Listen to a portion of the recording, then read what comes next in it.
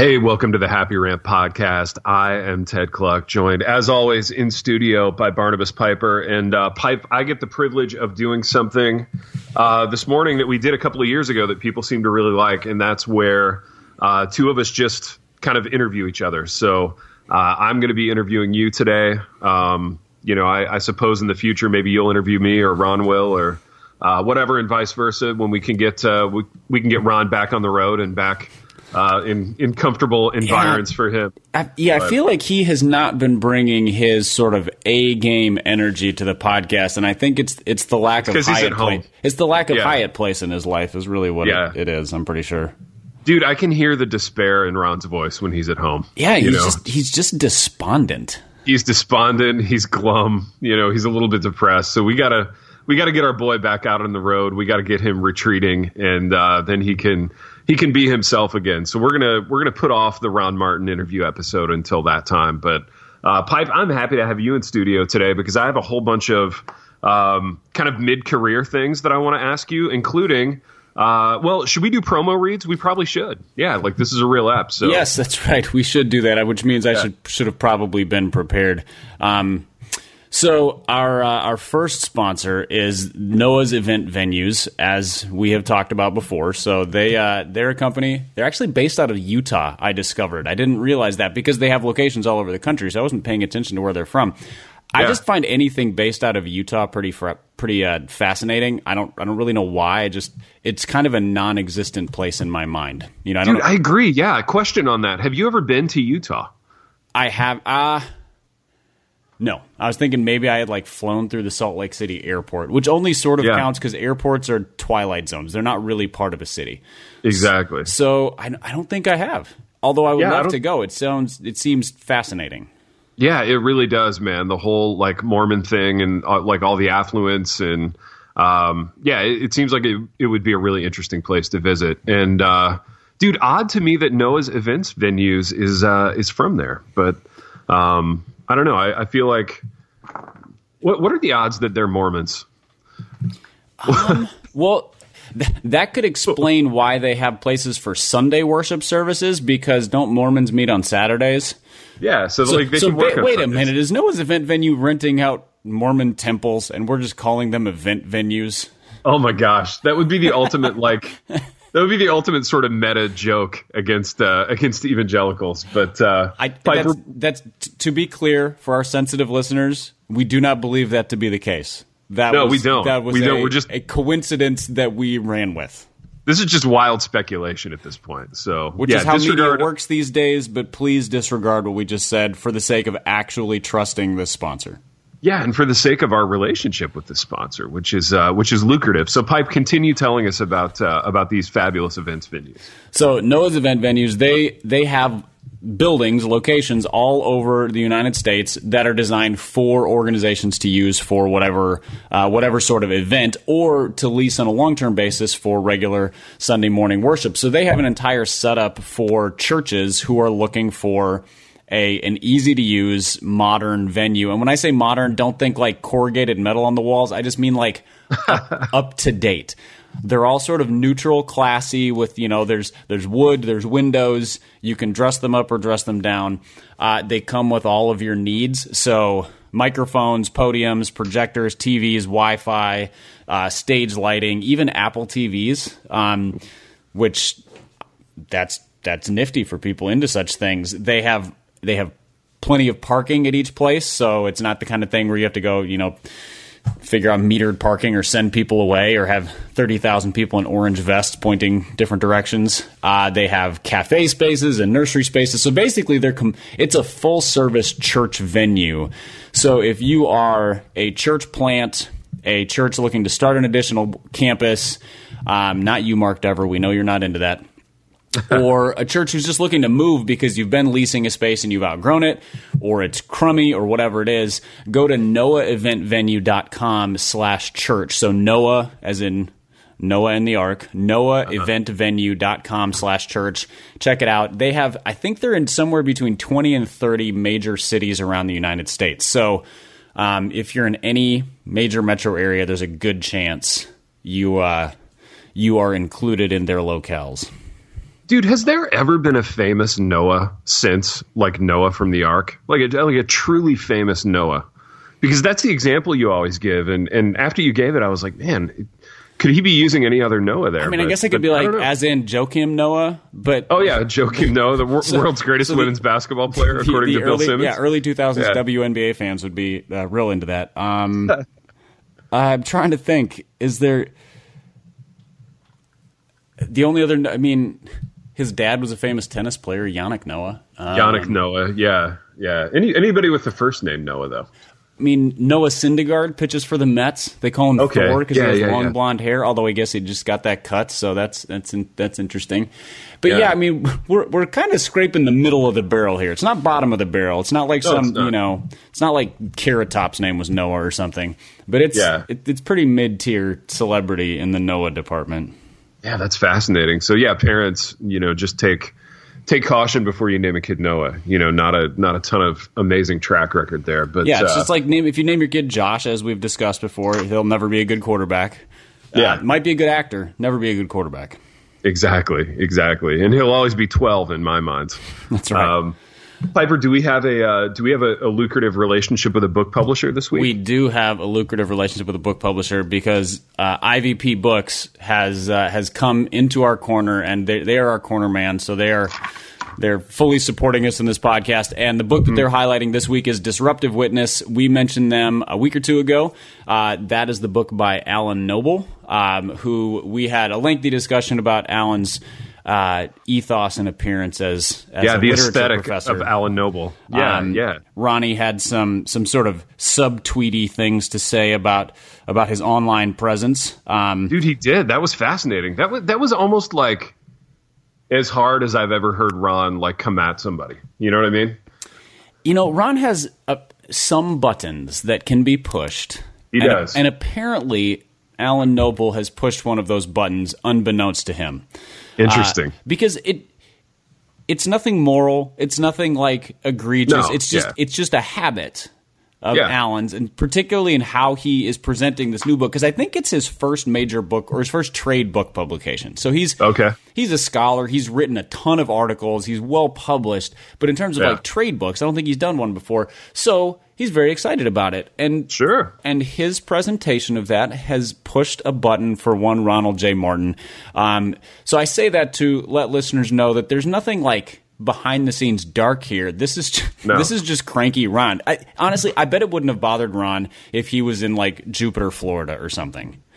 Yeah, that's true. If he was in Jupiter, if he was on a retreat, you'd have just been Alan's got a book coming out. Yeah, I like Alan. Yeah. He's got a well trimmed beard, and it's a good book. Yeah. So but the fact that he was in Ashland, that darkens everything. It sours him on other people's. Just sours him. It's just exactly. Sour Ron in Ashland, which is a bummer because that's where he lives. We got to get our boy out of Dodge Pipe. Yeah, soon. No kidding. He needs to sabbatical in Ashland and live on the road. Exactly. We'll work on that. So tell us about Alan's book. So Alan's book is called Disruptive Witness, and it's a book that looks at sort of how our modern age has distracted Christians from who we are supposed to be, what we're supposed to be.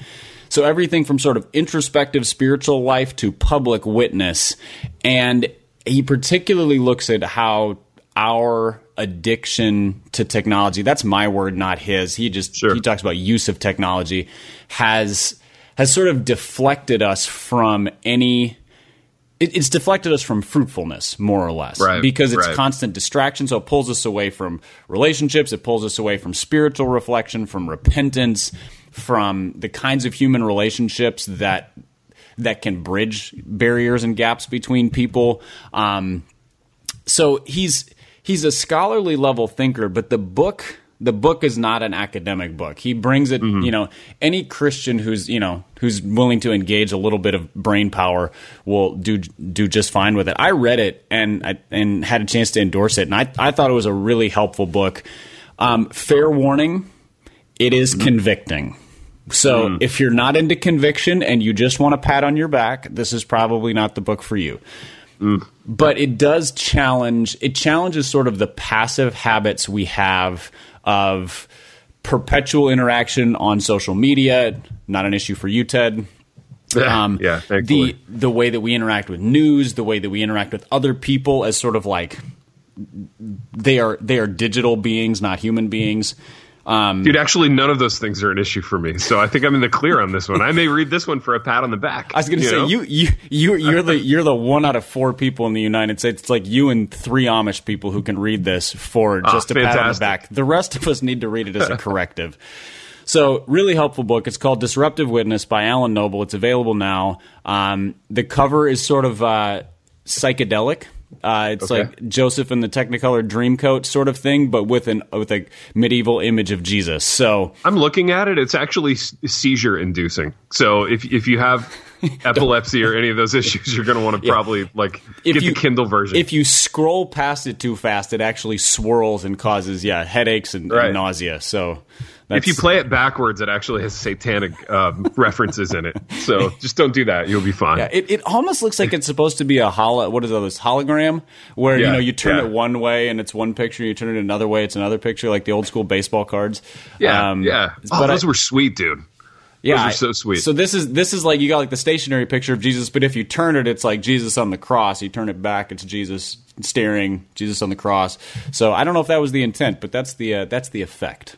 Also, like those baseball cards, if you remove this cover from the book and put it between the spokes of your bike, it sounds like a motorcycle. So just a little added benefit from IVP. Do bikes still have spokes? I feel like all the wheels are the big like plastic. Dude, they are. They're the big like plastic mag wheels now, man. It's not fun. Yeah. You remember the spoke thing, though, the motorcycle thing with the baseball card. Yeah. Yeah, I would always do it with like Chicago White Sox cards because I hated them. Except for Frank Thomas, he was the exception. Exactly. Big Frank, man. What a great player. Yeah, great old baseball name. A lot of Ozzie Guillen ended up in my bike spokes. I think a lot of Ozzie Guillen ended up in a lot of people's bike spokes. But Piper, this is not Happy Rant Sports. This is the Barnabas Piper episode of the Happy Rant podcast. And I'm excited to talk about some of these things. And since you mentioned Alan's excitement over his book, that kind of fits into the wheelhouse of the sorts of things I want to talk about with you this morning. And I don't know. I see these kids, man, these kids like Alan, and they're super pumped about their book, and they're tweeting about it, 55 times a day. And I don't think that bothers me like it bothers Ron. To me, Pipe. So I'm not jealous of this kid having by the way, how old is Alan Noble? I say kid, he's probably like our age. Yeah, he's about our age. It's hard to tell because he's balding and has facial hair, and those are the two biggest like white dude tricks to change your age. So absolutely. I'm 35 and I look like I'm 22 because I can't. Yeah. I have a full head of hair and I can't grow facial hair. So my guess is he's about 35. Dude, also, he's an academic, and academics get all kind of wan and pasty because they never go outside, and they just lead very, like, monastic, kind of bookish lives. And with academics, you can't really tell how old they are. But anyway, this kid's super stoked about his book, man, and I'm not jealous at all. I don't get jealous about people releasing books anymore. If I'm tempted to get jealous about anything, it's how excited he is about it. You know what I mean? Mm-hmm. Like, it's clear that like he believes in it, and not only does he believe probably in the content of the book, but I can tell he's still like dreaming big dreams about books and publishing. And my question to you, Barnabas Piper, is when was the last time you felt that way, and what did you feel that way about? That's a good question. Yeah, thanks, man. I don't have the personality to be as impassioned about things like that. So I look at it this way. So let's keep using Alan as an example as long as he came up. So IVP, you're welcome. Your sponsorship has now become a topic of a whole episode. This is the IVP episode. During the writing process, for example, he would put up like screenshots of some of his work or his word count. He was using an app that would track his progress. He'd set daily goals or weekly goals or whatever.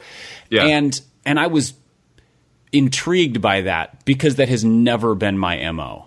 Like nobody looks at the work until I'm done. Nobody, like, word counts don't matter to me. They matter to me only in as much as a publisher has them in a contract, and so I guess I should ballpark it. And then once the work is available, I put it out there, and my MO, especially now, is kind of like I did the work, and I'm kind of tired of the work, so talking about all those things. Now, that's gotten more and more the case, so I've done 3 books, and so the third one I was pretty burned out. The first one I was much more intrigued and interested in promoting to some degree. But what I look at and I go, okay, so one of those is like an author like Alan is doing that so that people are engaged and encouraging him and invested in the process throughout. Yeah. I, on the other hand, do the exact opposite thing, and maybe that's a self-protective measure where it's what if I put all of this out there and nobody cares? Exactly. Yeah, no, I know it, man. Or what if I put like a screenshot of a page out there and somebody takes umbrage with it or whatever, then I got to deal with that. There's a typo in line 6. Dude, which is the kind of thing people say on the internet. Like, hey, I hope you got a good copy editor because you misspelled, Rudy Giuliani. And it's like Judas Priest. This is a screenshot of a draft. Yeah, it's a working document in the most literal sense. Exactly. So I think for me it's a twofold thing. One is more positive, one is more negative. On the negative side, it's a sort of an insecure self-protective thing.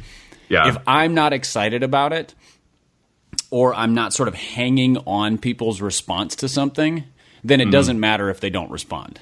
Which, in our level of publishing, or at least my level of publishing, a lack of response is pretty normal.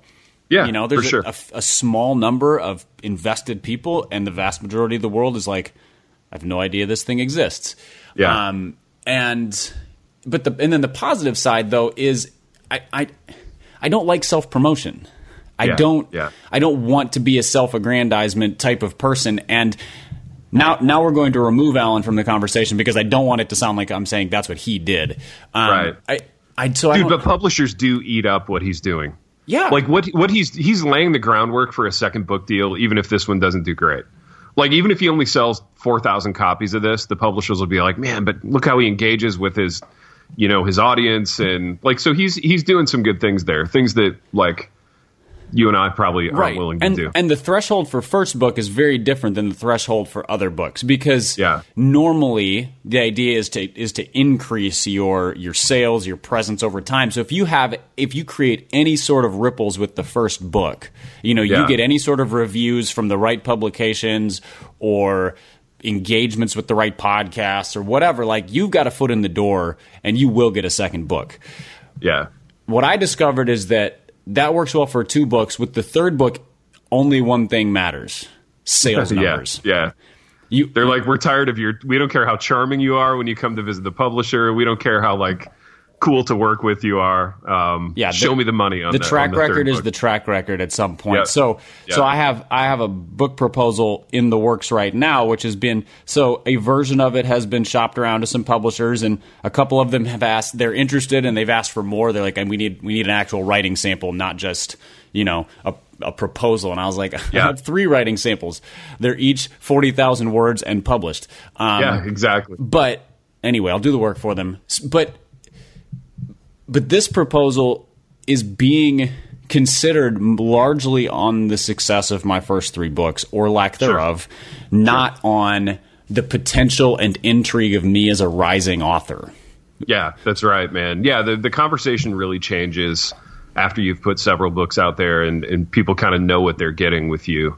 And so I've been a bad radio host. I should have further set this up. This is the Barnabas Piper episode of the Happy Rant podcast. Piper is an accomplished author in his own right, author of The Curious Christian, author of The Pastor's Kid, great books. And Piper, what can you tell us about this new book proposal?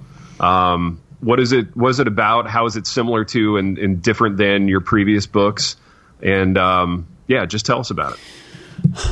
So the book working title is Expecting Happiness. Okay. So not to be confused with like what to expect when you're expecting. That's not the book I'm writing. What to expect when you're expecting happiness. That's right. That would be a good title. But as the title would suggest, it's a book about expectations and happiness and how we have a tendency to misplace or misemphasize both things. So since it's in the proposal stage, it's hard to say exactly what it is. My intention with it, though, is to sort of take take like an Ecclesiastes kind of tone on American and Christian pursuit of happiness. So Ecclesiastes being the, I had everything in the world. I was the wisest person in the world. I had every woman in the world and all the riches. I had complete peace, and all of it was vanity. Mm-hmm. But then also kind of this level-headed, but there is good in doing your work and being grateful and those kinds of things. So that's sort of the premise of it. And the idea behind it is just I just see people manically pursuing happiness and never finding it, because I think they're constantly disappointed in the happiness they get. Dude, why is that? Why are they disappointed? Because they're expecting the wrong things. Mm-hmm. I mean, that's sort of the. I mean, at least that's the conclusion I've come to. It's when you go to a phenomenal restaurant. If you expect it to be a phenomenal restaurant, you are almost inevitably going to walk out of that experience wishing for something more than what you had. Now, it might have been near perfection, and you might go, that was spectacular, I only wish. There'd be like a nagging sense of, is there something more? Yeah. Whereas if somebody calls you up and they're like, hey, let's go out to dinner, and they're just like, I heard this place is good, and you go in and it's a total surprise, you're blown away by how good the food is. Same restaurant. It's because you expected dinner with a friend, and instead you got a transcendent dining experience. Right. And I think that's the way we treat almost everything in life. And so, we've made jokes on the podcast before about how people are trying to turn everything into an adventure. They're expecting something out of a new job or a new car or a new house. Like, we're starting on this grand adventure called home ownership. I'm like, that's actually a grand expense.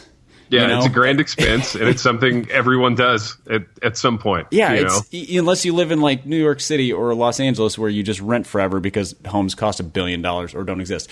Yeah, exactly. So those are it's just sort of looking at that manic drive towards fulfillment, happiness, whatever it is. But then on the counterpart is it's a response to the sort of psycho-Christian hedonists as well. The ones who are like because I think people who pursue Christian hedonism in the wrong way end up being both unhappy in this life and in some ways disappointed in God. Because they expect the wrong things from God too. The idea Dude, help me out. Like, unpack Christian hedonism for a minute. Like, what is that? Okay, so sorry, I throw that phrase out there as if it's just a known thing. No worries, man. No worries. I grew up in those waters. I've definitely heard it, but I'm not sure I could articulate it. I don't think I know what it means. So the phrase that it turns on is God is most glorified in us when we are most satisfied in Him. Essentially, meaning God is the primary and sole source of joy. And which I think theologically, we would probably agree with. Sure. Like, yes, that is the source of all significant, lasting joy. The problem is that it gets turned into a sort of psychosis, and people are like, that is the only source of happiness and joy, which means that there's not a happiness in just sort of like the jokes that can be told and the burgers that can be eaten and the football that can be watched and the music that can be listened to without sort of a like, isn't it amazing that God made this thing? And you're like, you know what? You just lowered my enjoyment by about 18% by saying that. So so the idea behind the book is to sort of find the middle ground between the hedonists and the Christian hedonists, if you will. Yeah. And just to kind of find that level ground, and also just help people realize that, like, the Bible tells us in this life you're going to have trouble, and that's a promise. So just deal. Learn how to deal. Yeah. No, I think that's a great message, man. And I do. I think social media has maybe ratcheted up our almost nonstop hunger for like an epic experience. Every meal, every trip, every date, every whatever has to be epic and transcendent. And I don't think people felt that way before. I just think you kind of lived your life and you were thankful and happy in the moments that you were happy in. So not to get total deep dive existential here, but what kinds of things make you happy? At what points in life do you experience real happiness of the sort that you're going to be kind of like scoping out in the book? The times that I think I'm at my happiest are when I've set the bar in the right place for an experience. So if friends from church getting together and we're all just going to hang out some Friday evening and somebody's going to throw some meat on the grill and there's going to hang out, food, drinks, company. And my expectation is I like these people. I'll go have a good time. Yeah. Then you know what happens? I have a good time and I'm able to come away and I'm genuinely thankful for friends and for good company and the laughs and the conversations. If I go in thinking that it's going to be, the greatest Friday night of this month or of this year, it's going to feel flat. Right. And this, I think work is probably even a better example because it's inevitable. Like we have to work. And so if I'm expecting that my next promotion is going to be an arrival point, I'm going to be massively disappointed in whatever that job is because for sure. Because it comes with busy work and it comes with drudgery and it comes with Mondays. And so, but if I look at it and I go, there's provision, there's people I like to work with, the cause and the purpose of the work is meaningful. And and then yes, there's all of that other frustrating stuff too. Collectively, I can go, I am happy in my work. It's sure. I was having a conversation with somebody the other day. This actually plays into kind of the idea of the book. And he was like, "Do you love your job?" And I was like, "No." He's like, "Why are you doing it then?" I'm like, "Because I'm thankful for my job. Something, because I appreciate my job. Because I like a lot of things about it, and it's a good thing right now. Like this is a thing that God gave me, and I'd be stupid to turn it down because I wasn't like doing backflips every Monday morning." Exactly. So I think those are contexts where I find just genuine happiness. Is did I set the bar right for this thing that is a really good thing, but not a life altering thing?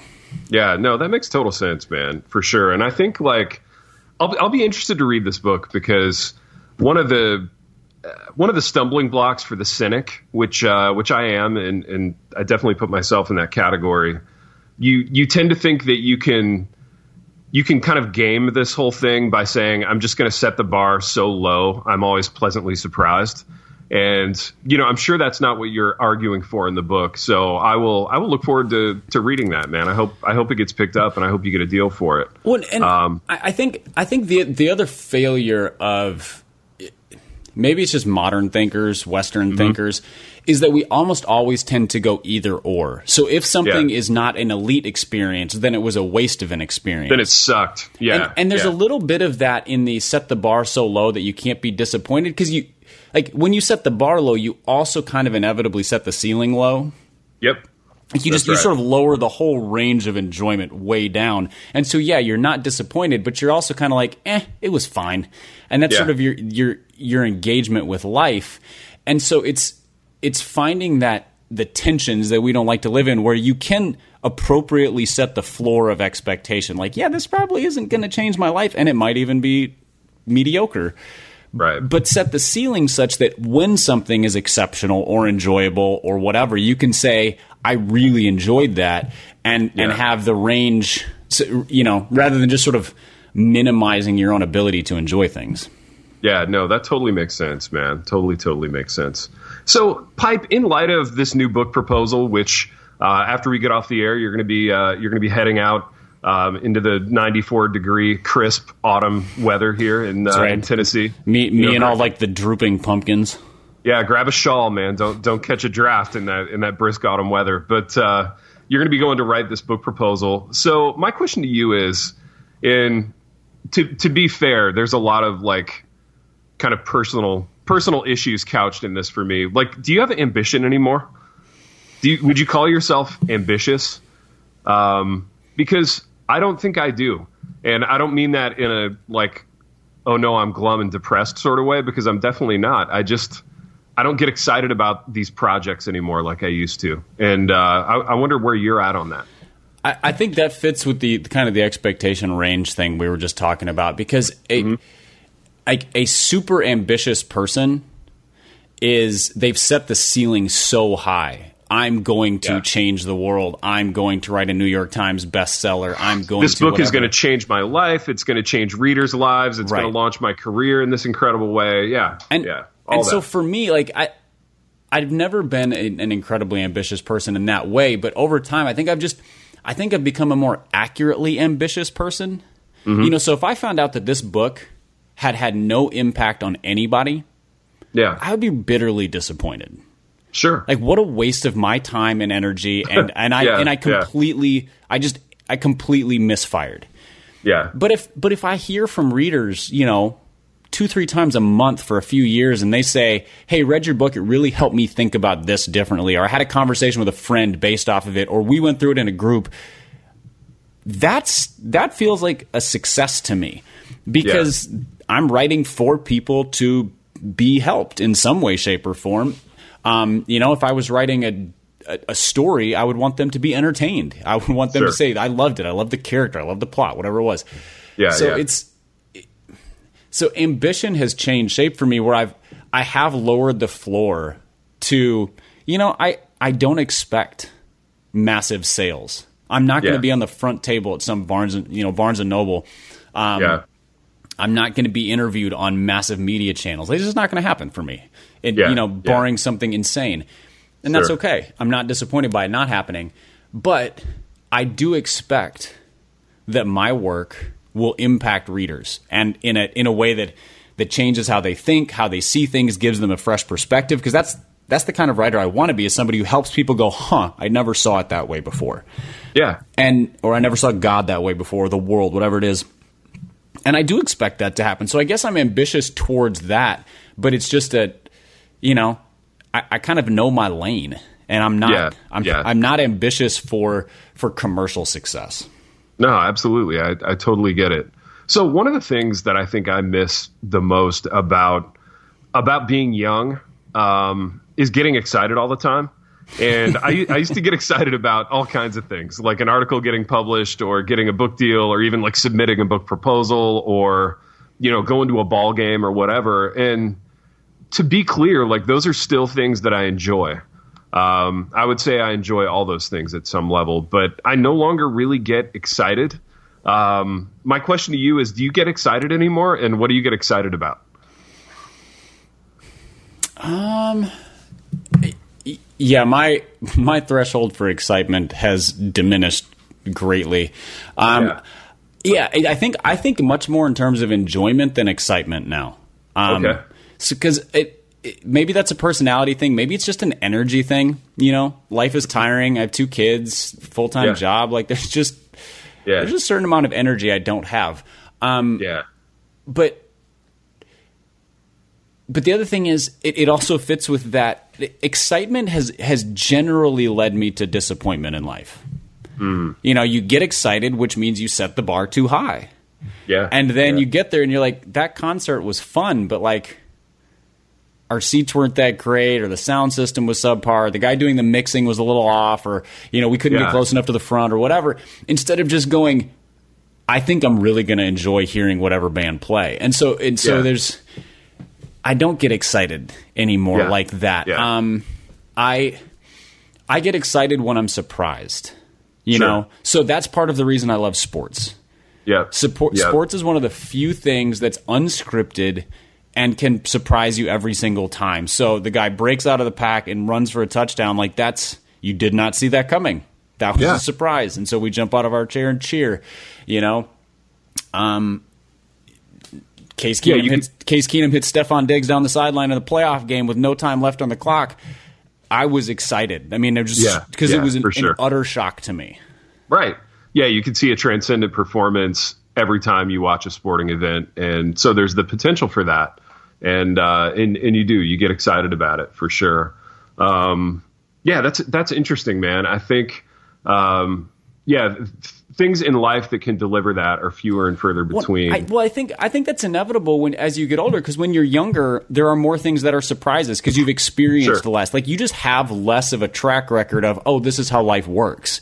And I don't get excited about, is the publisher going to get back to me about my book proposal today? Because you know they're not today or in the next 3 months. Yeah, because I'm in the biz. Like I know how publishing works. I know that there's a high likelihood the first several are going to say, good enough, but we're going to pass on it. And that's not crushing to me. It's just sort of like, okay, well, it'll land somewhere eventually. Sure. And so, yeah, like the excitement is about the unknown.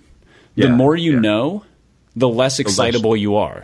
Absolutely. Dude, so what do you do with, and I feel like I see this a lot. I feel like I see people our age and older, like kind of generating artificial excitement, or maybe the excitement is real for them. And if so, I'm intrigued by that. But I don't know. There's almost like a tinge to me of sadness to it, to see a like middle-aged and older guy getting super pumped about his book proposal that he's putting together. It's like, dude, let me just tell you what this is not going to do for you. But I don't want to do that because I don't want to be like a wet blanket. I don't want that to be my role in life in perpetuity, But like, what do you do with these guys? And dude, a lot of it speaks to what we talked about on the episode that we're pushing back a few weeks.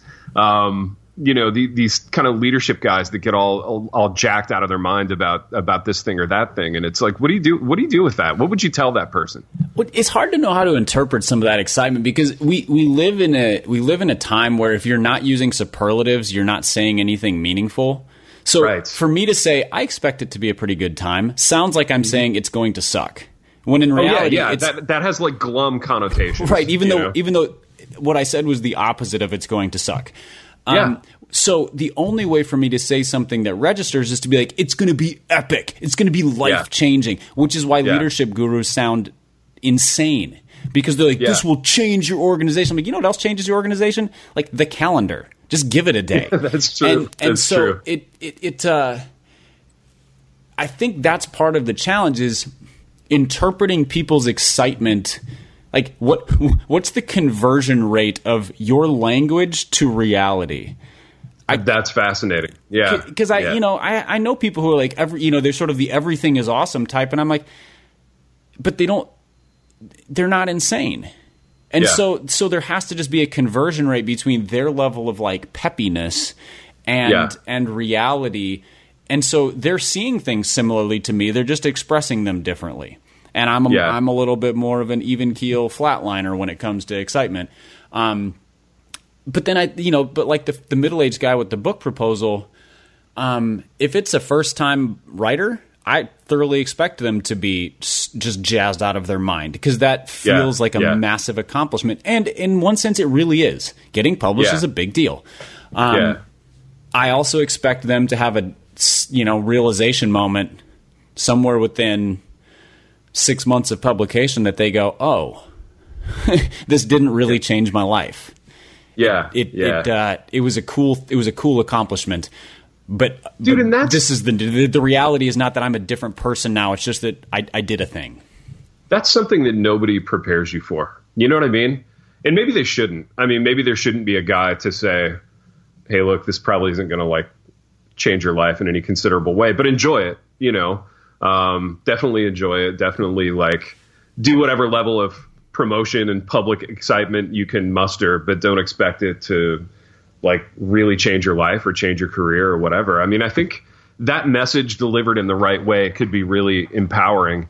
And, I think that's probably what you're shooting for in your book, man, which is, again, why some publishers should pick it up. So Christian publishing industry, if you're listening, and I know you are, pick up Barnabas Piper's book so that I can read it and be less glum, if nothing else.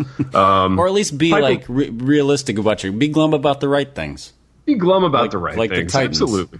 Dude, right. I can be glum about the Titans and their uniform and their marketing, although they're actually playing well, which is kind of a fascinating thing. That is. But again, this isn't the sports podcast, so we'll leave dumb things the Titans have done for a segment on another show.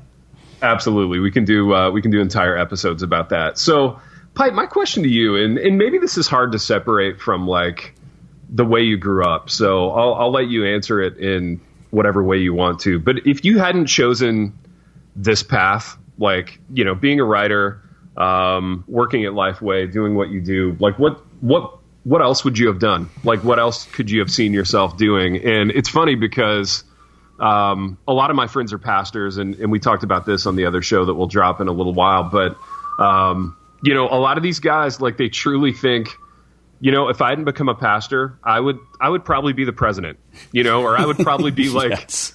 I would be Winston Churchill, you know, I would be leading men into battle. And they sit in their little, you know, their little reading nooks at night, reading Winston Churchill biographies, thinking, you know what, doggone it, I'm a leader of men. And I just happen to be leading a church, but if not, I'd probably be like a 5-star general. But that being said, Pipe, like, how do you see yourself, and what would you be doing if it wasn't this? Yeah, the irony of that description you just gave is so deep, because it's like, with the Holy Spirit, I lead a church of 500. Without the Holy Spirit, I lead the free world. And by 500, I mean 75. That's 500 members. It's an SBC church. So exactly. 500 members, 75 who show up. That's right. Yeah. And we count our baptisms on a pegboard. Exactly. But what would I be doing? Communication, writing, speaking, those kinds of things are a thing. I probably would have gravitated towards something that enabled me to do this. So I could, like, sports broadcasting would have been something. It's something I was always intrigued by. I loved sports talk radio at like 9 years old. Back when radio was a thing, and podcasts weren't. Now I love sports podcasts. And so I think I would have worked hard to get into that. I think a side of me was always intrigued by the law, so getting into being a lawyer, but more courtroom lawyer than, like, I'm not a read and write lengthy briefs guy, and I think that's what would have stopped me there. Is law school probably would have stopped me, because I don't like school very much. And you know, possibly publishing in a different capacity, so magazine or newspaper journalism intrigued me. Although the grind of being a really good journalist, in terms of like the chasing down of the stories and the fact checking, which contrary to what our government will tell you, journalists actually do, and they do very well. I don't know that I would have been cut out for that. I'm not a grinder.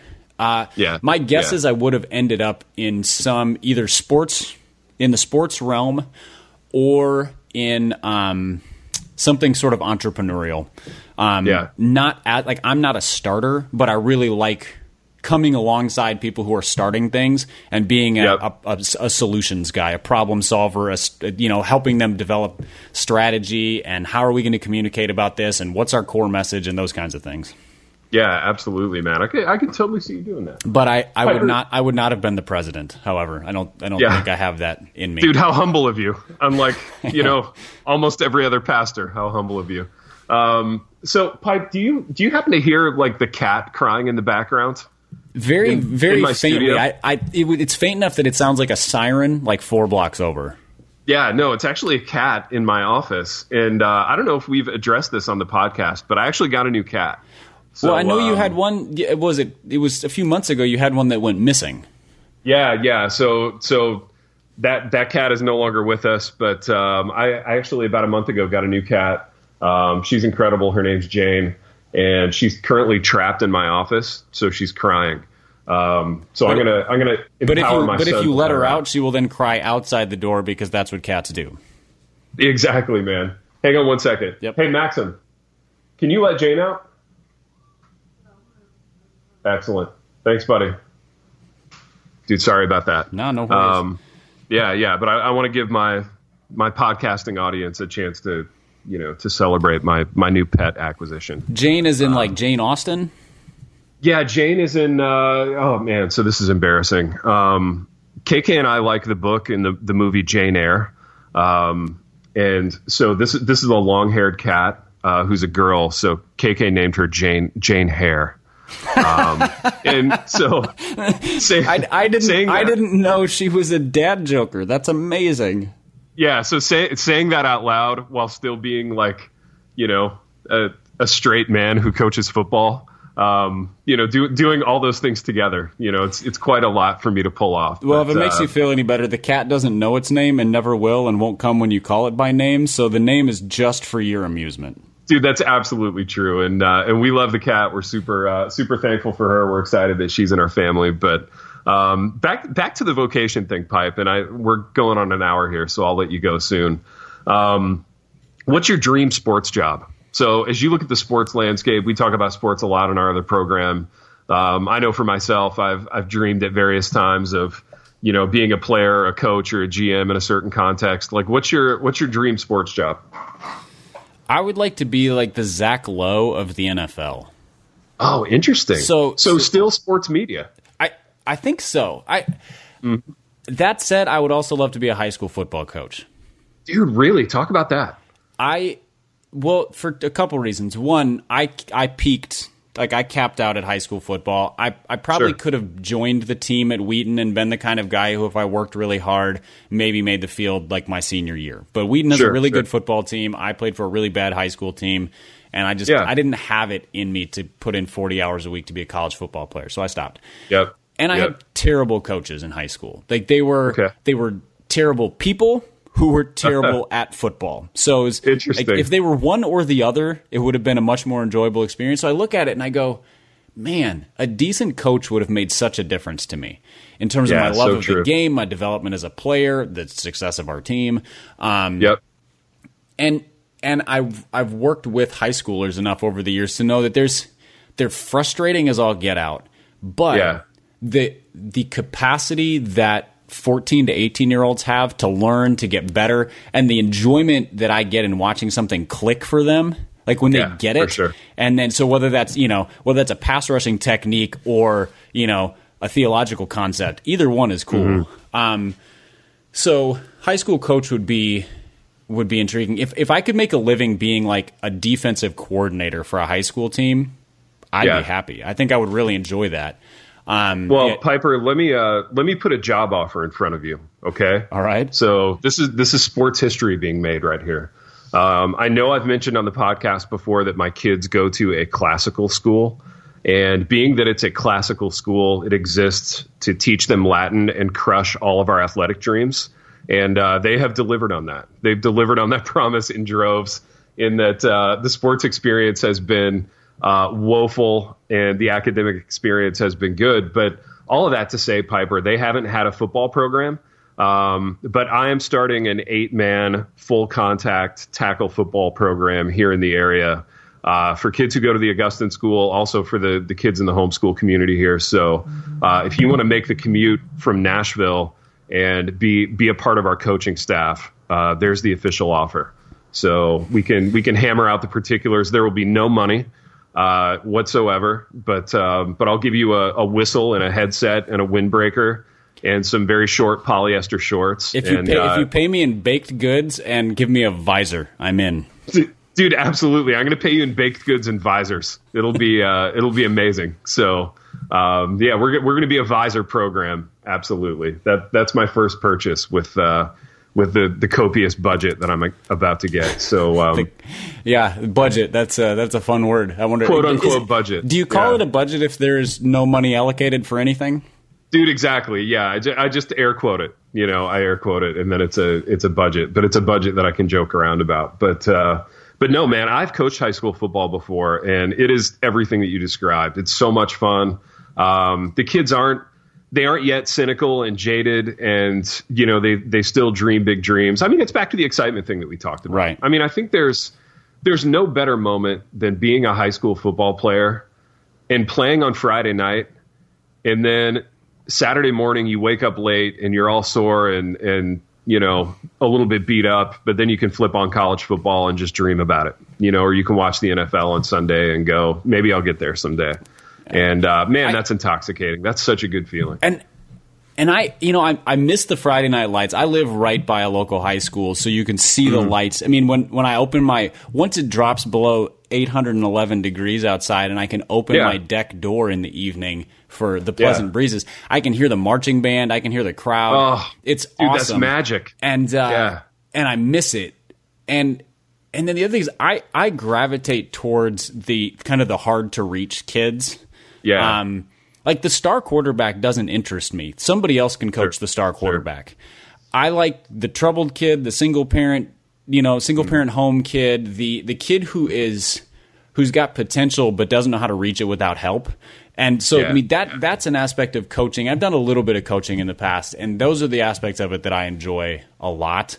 Not to mention watching the light bulb come on for kids. So absolutely, man. It would either be that, or the Zach Lowe thing is basically he's the most engaging basketball podcaster out there right now. He knows basketball inside and out, but he loves basketball inside and out, and that's what makes him so good. Is he can go real nerd deep on the technicalities of the game or strategies, but then he just loves watching basketball and being around basketball.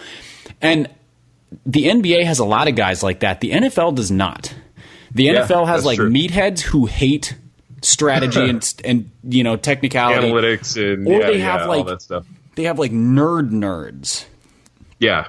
And so there's nobody who really loves the game, who has a sense of humor, and who can break down like how Sean McVay sets up matchups that toast the middle linebacker. Like those are things, all of which I look at and go, if I got to spend 40 to 60 hours a week doing that, that sounds fun to me.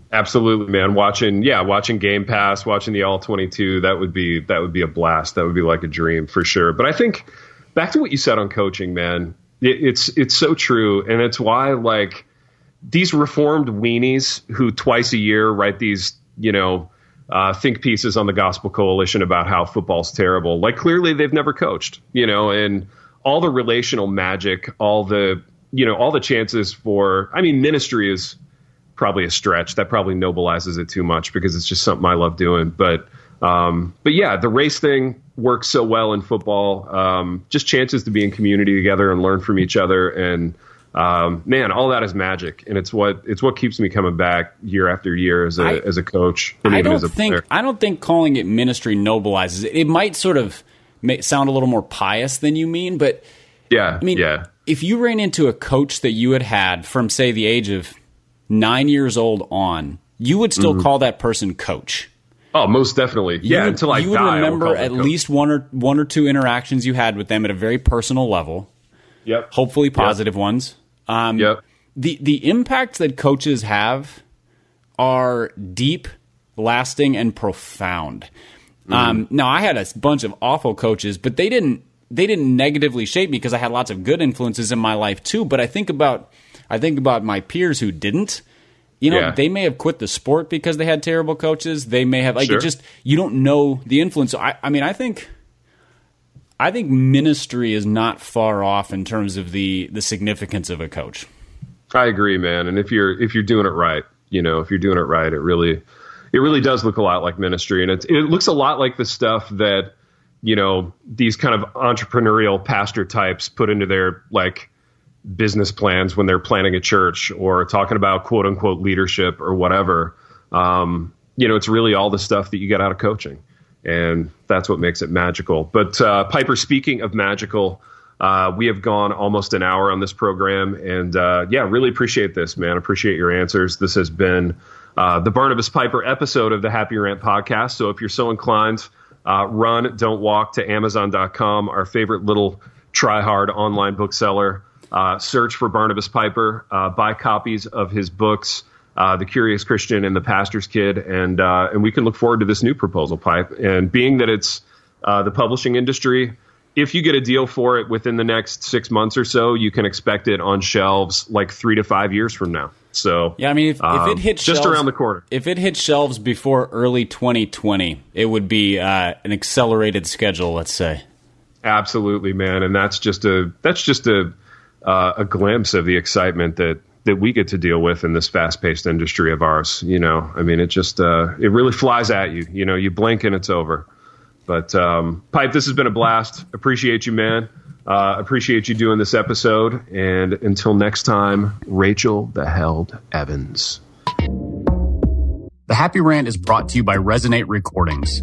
If you go to resonaterecordings.com, you can see the full range of services they offer. So if you're considering starting a podcast, they are the ones we recommend going with.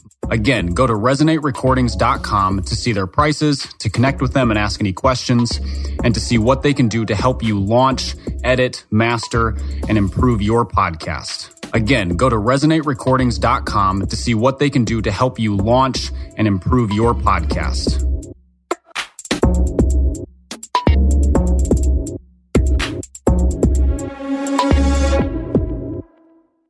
Hey everybody, I'm Dale. And I'm Tamara. We're hosts of the Kainos Project podcast, where we help you tackle ancient Christian truths in an everyday settings. To learn more and subscribe, go to lifeaudio.com.